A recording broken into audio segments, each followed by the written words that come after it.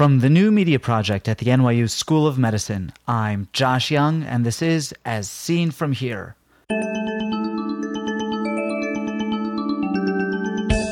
On today's podcast, SLT versus ALT, a randomized clinical trial. Instead of photocoagulation, which is what argon laser does, with the SLT, you have a selective application of laser into the target chromophore. And then the key is a very short pulse. Now, this pulse can heat up melanin granules. With SLT, it's a 3 nanosecond pulse. It heats up the melanosomes within cells, cracks them, causes some cellular destruction, but the heat does not dissipate. First, this. The Accreditation Council for Continuing Medical Education requires a financial interest disclosure before any CME activity. Dr. Damji declares no real or apparent conflicts of interest. Did you know that you can get every episode of As Seen From Here as soon as it comes out and without ever having to visit a website? It's called subscribing, and it's free. Each week, subscribers get As Seen From Here automatically loaded onto their iPods, MP3 players, and computers by using a program called a podcatcher. Go to asseenfromhere.com and click on the How Do I Listen button. Subscribing only takes a minute. Free podcatchers are available for Windows, Macintosh, and Linux computers. I put links to download an excellent podcatcher on the How Do I Listen page of asseenfromhere.com. Then, within hours of my podcasting an episode, you'll have it too. Laser trabeculoplasty is an important second-line therapy in the management of glaucoma in the United States and Canada. Elsewhere in the world, laser trabeculoplasty is performed as an initial treatment. This important therapy is in transition from the long-established argon laser trabeculoplasty, ALT, to selective laser trabeculoplasty, SLT. But are these therapies really equally efficacious? Are they equally safe? Karim Damji has just published results of a randomized clinical study comparing ALT and SLT, and I'm delighted to welcome him as my guest today. What is the current thinking about how ALT works? As far as we know, with regard to argon laser trabeculoplasty, there are actually a number of hypotheses. One is that there is a mechanical effect caused by the argon laser application to the trabecular meshwork. So, in other words, every time you apply the argon, you get a photocoagulation response with some tissue shrinkage.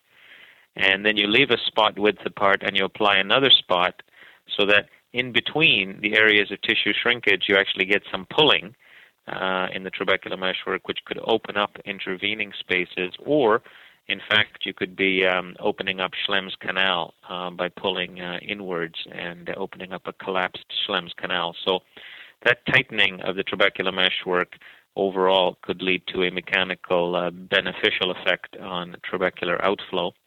And the other theory is really the cellular or biological theory, if you will, that argon laser stimulates some inflammation in the trabecular meshwork, and as a result, there are cytokines that are released, macrophages that are either recruited or, in fact, the trabecular endothelial cells undergo some macrophagic activity, and then essentially you get an opening up of Schlemm's canal endothelial cells, the junctions between them with the cytokines, and the macrophagic activity engulfs any pigment or debris within the trabecular meshwork, and hence sort of a net flushing out of some of the accumulated debris in the trabecular meshwork in various open-angle glaucomas.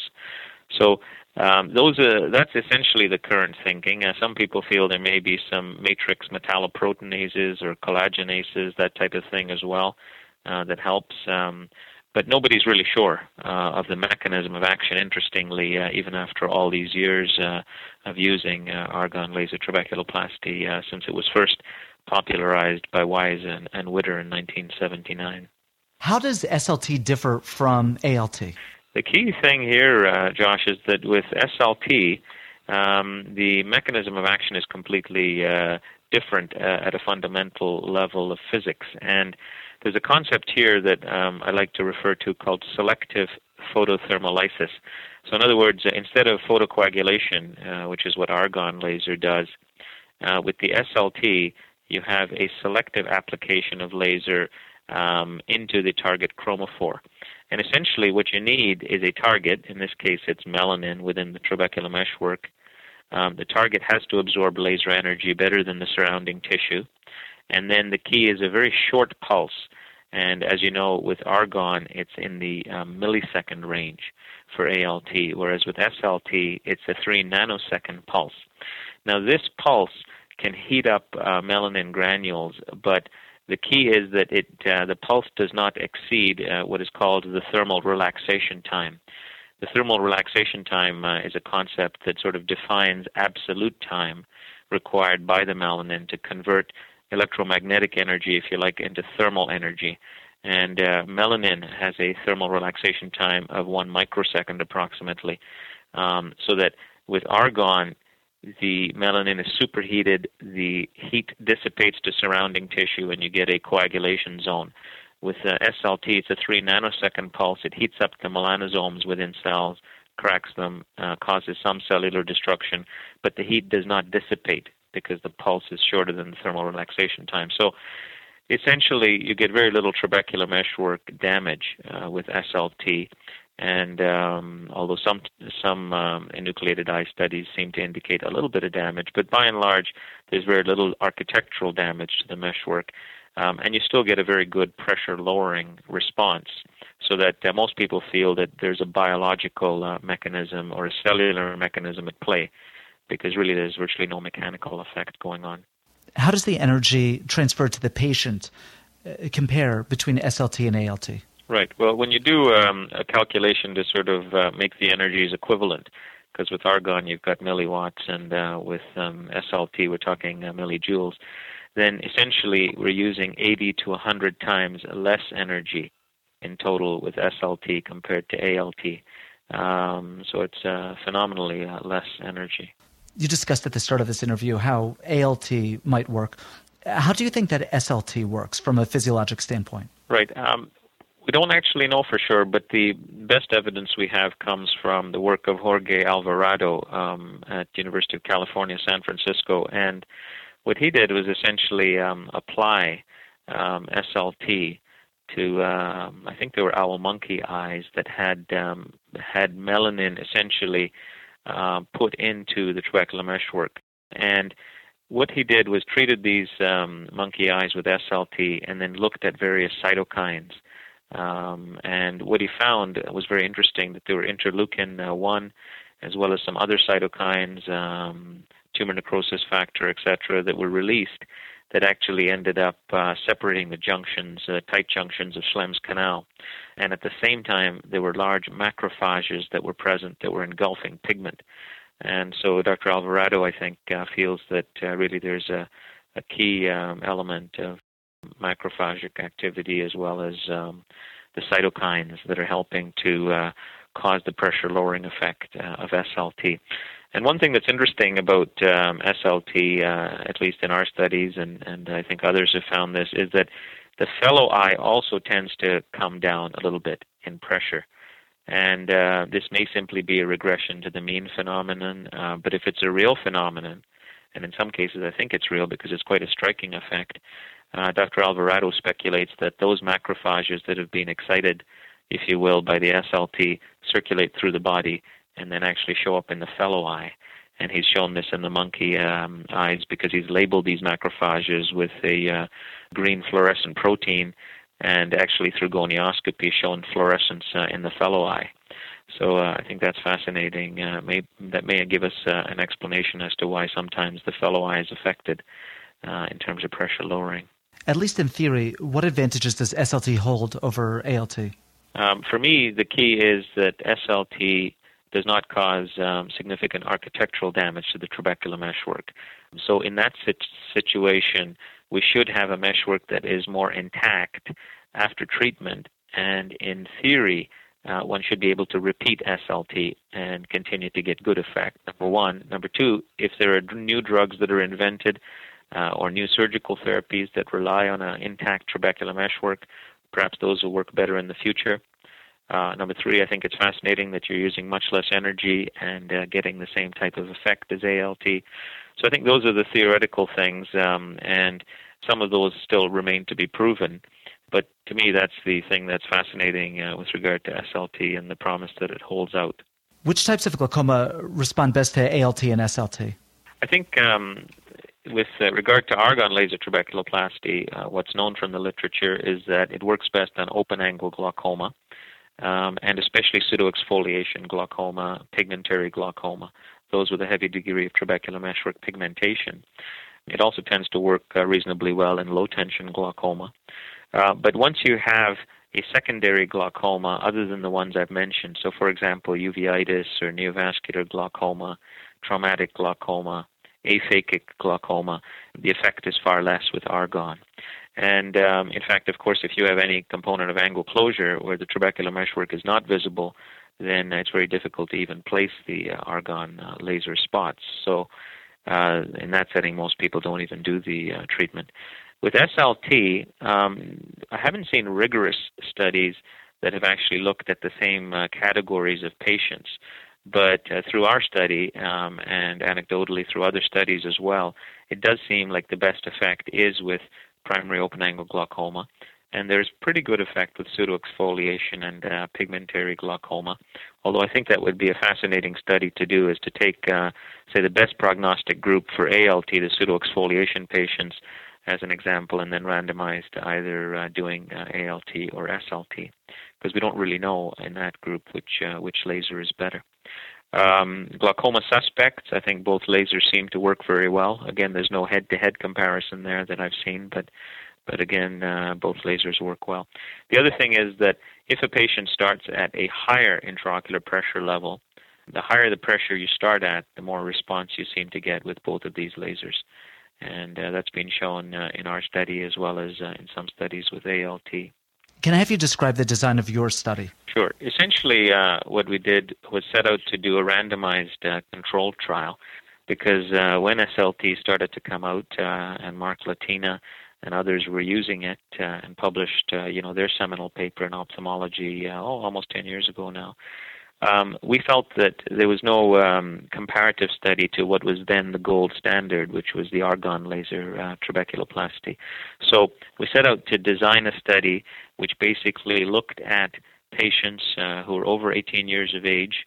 Most of them were older patients who had two-sided eyes and who had open-angle glaucoma that was uncontrolled on maximal medical therapy, because most people tended to use laser trabeculoplasty in that setting.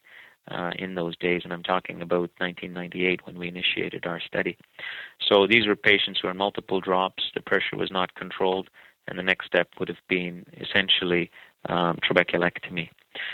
We did look at making the trial generalizable, so we tried to include patients with pigmentary and pseudoexfoliation, as well as previous argon laser trabeculoplasty. But we excluded patients who had sort of other secondary glaucomas or were on systemic prednisone or had corneal disease that could affect intraocular pressure accuracy. And essentially, we took these patients and randomized them to receiving either SLT or ALT. And this was generally in one eye, but it could have been in both eyes of some of the patients as well. And we had 176 patients that were randomized. The primary outcome was a drop in pressure from baseline at 1 year. And the secondary outcome was to look at pressure drops at other time points and then to also follow these patients for a longer period of time. And we looked as well at other secondary outcomes, such as anterior chamber reaction at 1 hour and 1 week, at visual acuity, at other adverse events, such as patients who did actually go on to valve surgery or trabeculectomy, etc. And so we looked and collected baseline data on each of these patients and then looked systematically at these various parameters. And it was a rigorous study that received research ethics approval at the University of Ottawa and done as a proper randomized control trial. What perioperative medications did you use for the two treatments? Preoperative medications included beta blockers, alpha-2 agents, prostaglandin. At that time, Xalatan was the one that was in use primarily here in Canada. So there are a number of patients on Xalatan as well. And a few patients on pilocarpine, not too many. And what was the postoperative regimen? Postoperatively, we treated all patients with prednisolone acetate 1% QID for 1 week. And we also used perioperative alpha-GAN or iopidine. So each patient received a drop of 1% iopidine or 0.5% brimonidine before and after treatment. How extensive was the laser treatment? The laser treatment was essentially what most people would do for initial treatment, which was 180 degrees of treatment with either the ALT or SLT. We tended to treat the inferior 180 degrees because that's the deepest part of the angle and, in my opinion, the easiest to treat. Although if a patient had previous laser in that area, then we went ahead and treated the area that was untreated in order to complete therapy. The parameters used with argon were a 50 micron spot, 0.1 milliseconds, and essentially 400 to 600 milliwatts. And with the SLT, we used the standard spot, which was a 400 micron spot. It had a 3 nanosecond pulse. And on average, patients received about 0.8 to 0.9 millijoules per pulse. Again, 50 spots were used, as with the argon, to 180 degrees of the trabecular meshwork. With argon, we tended to leave one spot width apart between treatments. With SLT, because of the large spot, they were contiguous treatment zone. What was the length of follow-up? Well, the primary outcome, as I say, was 1 year, but we've actually followed these patients out to 3 years now, 4 years, and getting additional data all the time. So we do have longer-term data on these patients as well. In terms of the outcome measures, how did you define success? Well, initially, we had not set out a definition of success as the primary outcome, but we did actually do a sub-analysis where we looked at a definition of success in terms of at least a 20% drop in intraocular pressure at 1 year, and essentially not having a change in medication or a additional intervention performed, if you like.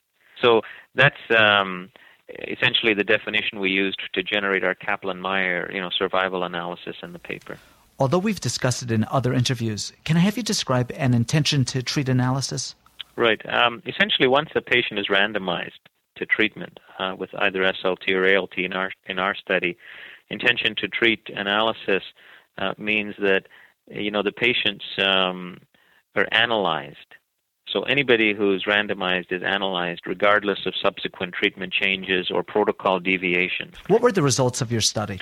Essentially, very simply put, we found equivalence at 1 year between argon laser trabeculoplasty and selective laser trabeculoplasty, which at that time, Josh, was very important in our early publication in the British Journal in 1999 and subsequently through some interim analysis because the FDA in the United States wanted to have a comparative study before they approved the instrument. So in fact, our data was part of the submission to the FDA for approval. Did you look at subgroups like pseudoexfoliation patients or patients who had previously undergone ALT? We certainly did, but the numbers are quite small. So the pseudoexfoliation group was only about 23 patients who received ALT and about 16 who received SLT. And after a year, the pressure drop was identical in those patients. Pigmentary glaucoma, we only had about 5 in the SLT and 3 in the ALT. And again, there was a drop in pressure of around 3 millimeters actually in the pigmentary. In pseudoexfoliation, it was about 5.5 millimeters.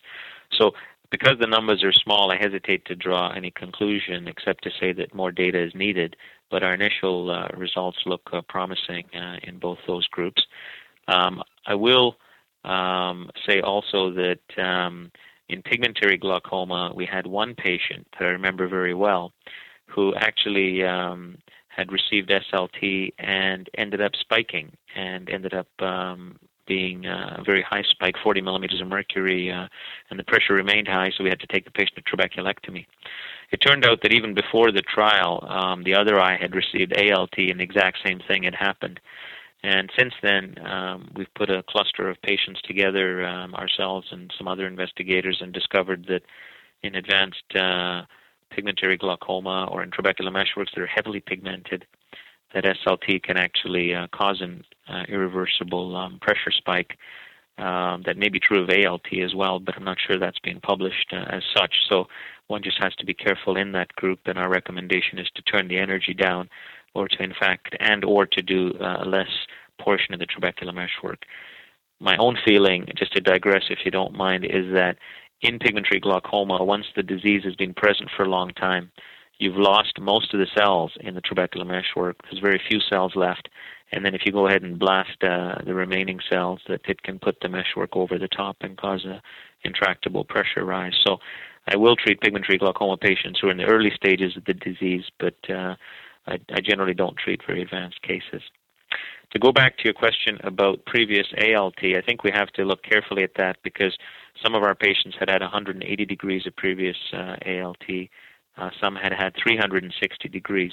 And here I think we should clarify the terminology, because my own thinking is, and I think Jim Wise would agree with me because we've had some discussions on this, that if you were treated 180 degrees previously, completing 180 degrees is simply completion of therapy, or enhancement if you like. But to be retreating, you really should be retreating over a previously treated trabecular meshwork. And so I think the patients that matter most here for the purpose of this discussion is those that had previous 360 degrees ALT. And then there was actually retreatment that went on with either SLT 180 degrees or ALT 180 degrees. And it was interesting what we found there, even though the numbers are small again, is that patients who had SLT as part of that retreatment had a pressure drop of around 7 millimeters of mercury at 1 year. And patients who had ALT as part of the retreatment had a pressure drop of around 4.5 millimeters at 1 year. But again, it did not reach statistical significance. The numbers are small, and it needs to be investigated further. But there certainly was a trend towards SLT doing better. Besides the single patient that you mentioned with the pressure spike who subsequently did a TRAB after SLT, what other adverse events were encountered? Anything that was sort of significant, such as trabeculectomy or Ahmed valve surgery in some cases, turned out to be a roughly equal number in each group. And we had approximately 7 to 10 such patients in each group by 1 year. With regard to peripheral anterior synechia formation, we only had one patient out of almost 90 in each group develop some PAS, so I think that's pretty low in both groups. Going back to earlier postoperative course, in terms of pressure rise of above 6 millimeters of mercury at 1 hour, if you define that as a spike, we had about a 3.4% incidence in the ALT and about a 4.5% incidence in SLT. Very low, really, less than 5% in both, and consistent with other studies that have looked at perioperative treatment with an alpha-2 agent. If you don't treat, by the way, anecdotally, with an alpha-2 agent, the incidence of pressure spike is probably around 25% or close to 30%. So I think it is important to treat there. But those were the adverse events, and they were equally distributed between the two groups. How do your findings compare with those of prior studies? Prior to our study, there had been some smaller scale studies. One prospective study, for example, comparing ALT to SLT in 14 eyes, which showed equivalence. Another prospective study as well that had looked at 20 eyes in each group. I don't think those studies randomized patients, but they just did a comparative analysis.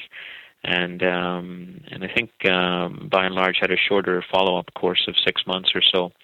So other than those prospective studies, the one by Hollow and the one by Martinez de la Casa, the others were really more retrospective and looked at a large case series and found a similar result with both lasers. So ours was really the first true prospective randomized trial that we believe in the literature.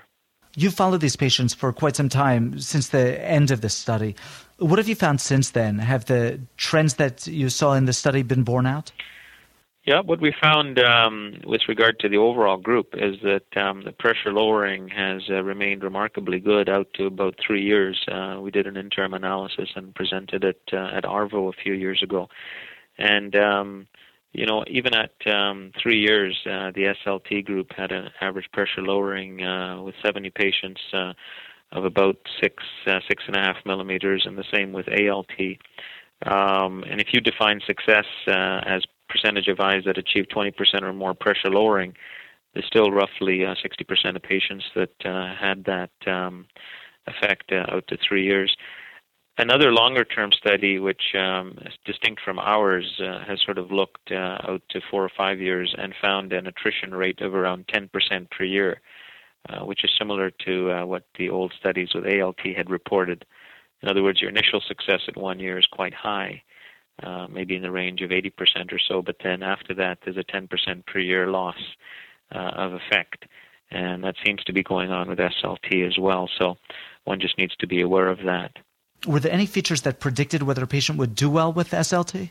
That's an excellent question. And, other than sort of baseline pressure, in other words, the higher the baseline pressure, the better off the drop in pressure, we did not find any other parameters. And we looked carefully at type of glaucoma, at preoperative medication, including prostaglandin use, which in fact at that time some people thought maybe adversely affect outcome, but didn't seem to in our study. And then we looked at degree of angle pigmentation, which in ALT had been found to be a predictor in SLT. Interestingly, it doesn't seem to matter whether you have a light meshwork or a heavily pigmented meshwork. The degree of pressure lowering cannot be predicted by that. So we didn't actually find any other important predictor. Why do you think that the patients in the SLT group demonstrated more of a cellular reaction than the ALT group did? I think it simply has to do with the mechanism of action, because what you're doing is disrupting melanosomes, and there's sort of a cavitation effect. And I don't understand the physics myself, but I think simply put, some of the cells are probably opening up and releasing some of their contents. And partly what we're seeing are probably not true cells, but some pigment being dispersed as well within the anterior chamber because of the way SLT works. So I think it would be interesting to sort of look, if we could, at what that actually is, because my suggestion is that it's probably not all actual full cells, but particles of pigment that are being released. And they disappear very quickly. Within a few days, they're gone. Karim, what do you do in your own practice now? Well, I think there's a few other pieces of information before I can sort of respond to that. One is that, SLT is also potentially useful to reduce the burden of medication. There was a study by Francis and co-authors that showed that you can actually do SLT and then reduce the burden of medication, almost similar to switch, if you like, which some of us are practicing instead of adding drops, switching to a different modality. The other piece of information is, that SLT can be used as first-line treatment in some patients. I think there's 2 studies to support that. One is a study by Nagar and co-authors last year in the British Journal, and then a newer study called the SLT Med Study that there was some preliminary data presented at the AAO in Las Vegas recently. And both of those studies seem to show that if you take patients and randomize them to either Xalatan or a similar prostaglandin first, or SLT, and we're talking about 360 degrees of SLT treatment, that the pressure lowering effect out to 6 months, 1 year is similar, and very few adverse events. And these are patients who either had established glaucoma or in some cases were glaucoma suspects. So I think taking all of that data together, I feel reasonably comfortable offering SLT to patients for sure who are in trouble and who are already on a number of medications and the pressure's out of control before going on to trabeculectomy, with the exception maybe of somebody with advanced glaucoma and split fixation on a 10-2 that I'm worried about a pressure spike causing even more damage. But otherwise, I think with that group, I'm quite comfortable based on our own study. With the group of patients that has early onset glaucoma, or in fact are glaucoma suspects on the basis of extremely high intraocular pressure, I'll have a detailed discussion with the patient of the risks and benefits of doing SLT versus starting medication. And I think, patients sort of go either way. In my experience, about 40 to 50% will opt for SLT and the rest for medication. And with the understanding that we may need to switch a modality if one doesn't work too well. But I typically am offering SLT a little bit earlier in the course now with a little bit more degree of comfort given the studies that have come out recently. The one thing I'm not quite sure about, and we need more data for sure, is the repeatability factor. Is there any clinical role now for ALT? That's a great question, and I was talking to Jim Wise, who actually put forward the initial paper on ALT, and I think he switched over almost entirely to SLT. I actually do ALT maybe once every few months on the rare patient where they have pseudoexfoliation, and I feel more comfortable offering ALT, or if they have an angle that is narrow and it's hard to get that big spot into the angle because you can just treat the anterior trabecular meshwork with the ALT small spots. Those are typically the types of patients that I use ALT. By the way, I forgot to mention, but I think with SLT, another good group of patients are those that essentially have toxicity to medication or things like preservative reactions, but also those that have difficulty affording medications or compliance issues with medication for a variety of reasons. This at least gives you confidence that the pressure will get down, hopefully. But also, one other thing we need to look at carefully is whether SLT will reduce diurnal fluctuation. We're doing a study to look at that at the moment. We know with ALT it typically does, but with SLT we're not sure. This is a team effort here at the University of Ottawa, and I couldn't have done it without my glaucoma colleagues, Dr. Berman and Dr. Rock, and then also a fellow, Dr. Shah, and our epidemiologists, Dr. Hodge, Dr. Irene Pan, and then Amy Bovell, who's been the study coordinator and the technologist for many of these patients. Thank you very, very much, Karim. No problem, Josh. Karim Damji is Program Director at the University of Ottawa Eye Institute at the Ottawa Hospital in Ottawa, Ontario. His paper, Selective Laser Trabeculoplasty versus Argon Laser Trabeculoplasty, Results from a 1-Year Randomized Clinical Trial, appears in the December 2006 issue of the British Journal of Ophthalmology.